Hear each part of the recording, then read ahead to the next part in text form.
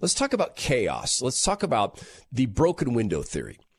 The first time I went to New York City, I landed at JFK and took the car ride in, came out of one of the tunnels and into downtown Manhattan, probably, I'm guessing the 20s or no, yeah, probably the 20s or so. And the high rises and the smells and the evident chaos. This is before Rudy Giuliani. And I remember saying to my friends that being in New York City, that first moment was either proof that God does not exist and human beings are the most powerful force on earth, or God does exist and he's very angry because of the chaos that was already evident, just at that moment. And that was when a walk through Times Square was still an inadvisable thing. People warned me against it. Do not do that. Giuliani came along and undertook something called the broken window theory. This was that the disorder that was rampant in the city encouraged more disorder. If you can get away with breaking a window, you can get away with breaking two. If you can get away with breaking 4 windows, you can get away with torching a building.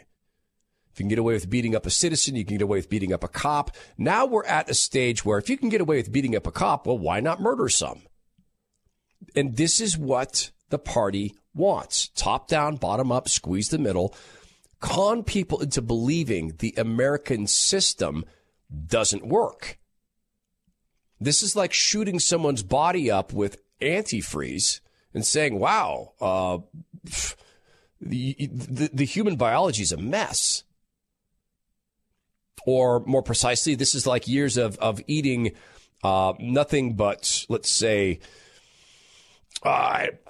pick your poison. Deep fried cheese in deep fried in butter with deep fried Twinkies every day, multiple times a day for your entire life, and then saying, man, God sure designed a bad body. It's like that. Or in the case of Seattle, it's like doing that and then feeding your kids the same thing and going, wow, someone needs to do something for my children. They're sick. The broken window theory has given way to what I can only refer to as the murdered city experiment. Think I'm exaggerating? Stay right there. Though that person may be identified as a gang member, that doesn't mean that it's a gang-related crime. Let's shut down the private for-profit detention centers. It was 30 years ago. Get over it.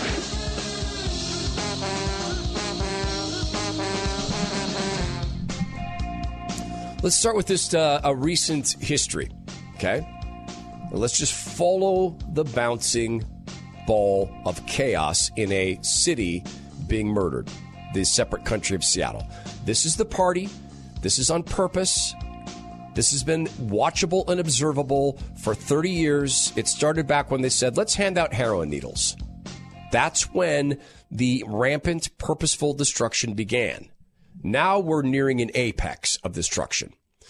We're about to lose 200 cops from Seattle. We're about to lose maybe more than that from the Washington State Patrol. We're going to have lateral resignations, people fired because they will not got injected, all part of the plan. They replace those good officers with bootlicking order takers. That's what they'll do. That's the play. It's as obvious as can be. Little recent history. There was a very well-beloved officer, Alexandra Lexi Harris. She was struck by a vehicle because she stopped on the side of I-5 to help fellow officers. She was off duty. She stopped to help in an incident, and that woman lost her life. That officer lost her life in an absolute act of chaos. Such as she stopped, you had a car theft, and during this moment where she stopped, there was another car theft that led to her death. That was on the same stretch of freeway, I-5, on which a leftist, a young woman practicing activism on behalf of the party, I don't think she knew that, her name was, I think, Summer Taylor. She was killed. She was hit by a car because the Washington State Patrol was not allowed to stop people from standing in the middle of the freeway. And a guy drove a car into her. Now, we don't get to talk about the guy because he was a BIPOC person. So, and Summer Taylor was a white woman. So clearly, we're not to talk about that in too much detail. Now, some more recent history on this murdered city experiment. How about this? How about you are, as Como News reports here, you're just a citizen of the separate country of Seattle. Matt Markovich had this story. Como News.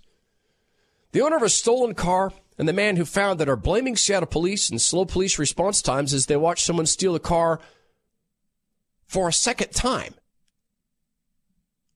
We used to live in this neighborhood, they talk about here. Penny Cocking looked out the window of her South Park home. We used to live in South Park Tuesday night and saw that the car she owns and her family relies on was gone. She reported it to the police that night. It's not much of a car. The gas gauge doesn't work, but I really need it. I rely on it, and so does my daughter. The next morning, Penny and her daughter, Amber, started to drive around looking for the car, a red Isuzu Rodeo. A friend posted a picture and description on Facebook asking neighbors to look for it. Ed Ball saw the posting and realized the Isuzu was parked behind his house in an alley 1 block from a problematic homeless camp. Read, drug camp, sex trafficking camp, chaos camp. The week before, he tried to lead a community effort to remove a rat infestation at the camp that was thwarted by the city of Seattle and the Department of Transportation. Said he never received permit approval so exterminators could do the work. They didn't want the rats removed. These people will force you to get injected with an experimental gene therapy, force you to lock up your guns so they're not usable, force you to put a GPS unit in your car, force you to hire felons, steal your ability to charge rent, and they will not let a man exterminate rats in a drug camp. Murdered city experiment. The alley's become a dumping ground for stolen cars, says Ed, who called police as soon as he found it. He also called Penny. She and her daughter drove quickly to Ed's house to pick up the car. Police told us to wait, that you don't want to drive off in a car that's been identified as stolen, Ed says. They'll come to take your statement. So Ed, Penny, and Amber waited for nearly an hour for police to arrive. But the suspected car thief showed up instead, hopped into the car and drove it away, nearly running over Ed, who attempted to stop him. Incidentally, just so you know, if the police came and got behind that car and attempted to pull it over, guess what? They can't make the person pull over. They can ask politely on their PA, please pull over in the stolen car. The thief doesn't have to, and the cops have to break off the response. But they will force cops to get shot up with an experimental gene therapy. They will force cops, or tried to get them, to turn over their social media logins. They will force cops to attend training wherein they're taught that they're all racist, trash, Nazi scum. They'll do that, but they will not let a cop pull over a car being stolen for a second time. This reminds me of a story where there was a classic Corvette stolen, parked in a parking garage, stolen from Bellevue, which is a sane city east of Seattle, parked in a parking garage for over 8 hours. Well, they were asking, hey, police, can you get here? And the cops said, we don't have time. And eventually, I think another police agency actually asked for permission to go to Seattle and to retrieve the classic Corvette. We're just getting started with the murdered city experiment. So the murdered city experiment is ongoing in Seattle. And I am very, very hard and accurately so on Como News' non-coverage about the COVID flu, which is 100% Mockingbird, 100% propaganda at all times, except for the little story they let slip about healthcare providers who are not going to take the injections. But even the reporter said, why would you not take the beautiful? Why would you not take the precious? Why? They do a good job on reporting a crime. They do a really good job of reporting a crime. Well, and one of the reasons for that is they have Matt Markovich and they have Eric Johnson and reporters who are willing to report on this. So if we're keeping track, we got a cop killed in chaos on I-5. The car stolen a second time in that incident, as I recall. Woman killed because she was allowed to protest on a freeway. A man who happened to be a BIPOC man, hit her with the car. Therefore, it's a non-issue because it was a man of dark skin who killed a woman of light skin. Non-issue in Seattle for keeping track of this.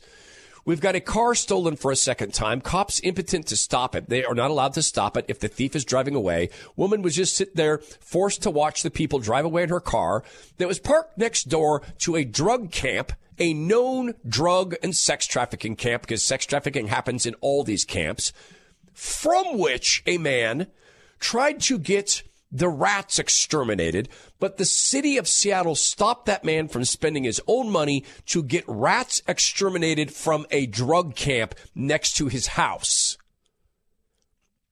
Does someone want to come on and say, this is just, these people have different political ideas, Todd? These are not enemies. They have different political ideas. Does anyone want to try that with me? We are pro-rat. Well, factually, since you have the party suing on behalf of Antelope, yes, we bring to order now Antelope versus State of Wyoming. Does Antelope have counsel? Your Honor, I'm counsel. I'm counsel for the Antelope. How does your client intend to proceed in the case? I've spoken at length with my client, Antelope. And Antelope has told me that they prefer a different food source. Antelope is very clear on this. Can I talk to Antelope? My client reserves the right to speak through me. Chaos. Chaos. Purposely so. So for keeping track of that, let's go now. Como News, another report. They do a good job on crime. They truly do. This from, Michelle Esteban. Michelle Esteban at Como, talking about a woman who had a very, very Seattle experience. And my children are in the car and they're screaming. They don't know what's happening other than there's something scary happening. And he's hitting the back of my car with this cart. Chelsea Gray says 1 minute she's packing her kids and groceries in her car here inside the parking garage at the Greenwood Fred Meyer. The next, she was under attack. I see him coming from the side and he is ramming me with a cart. Your body? Yeah, ramming into me with a cart. Other customers heard her screams and scared him off. Chelsea called 911 and waited 20 minutes, but nothing. The police never came. They ever call you? No. We've crippled our only source of protection against what's happening. But what was conveyed to me by the manager is that their employees, his employees, are being accosted daily. What would you say to our city leaders? Defund the police was not the right move. We need our police. Twice by the same man in a different store. Twice.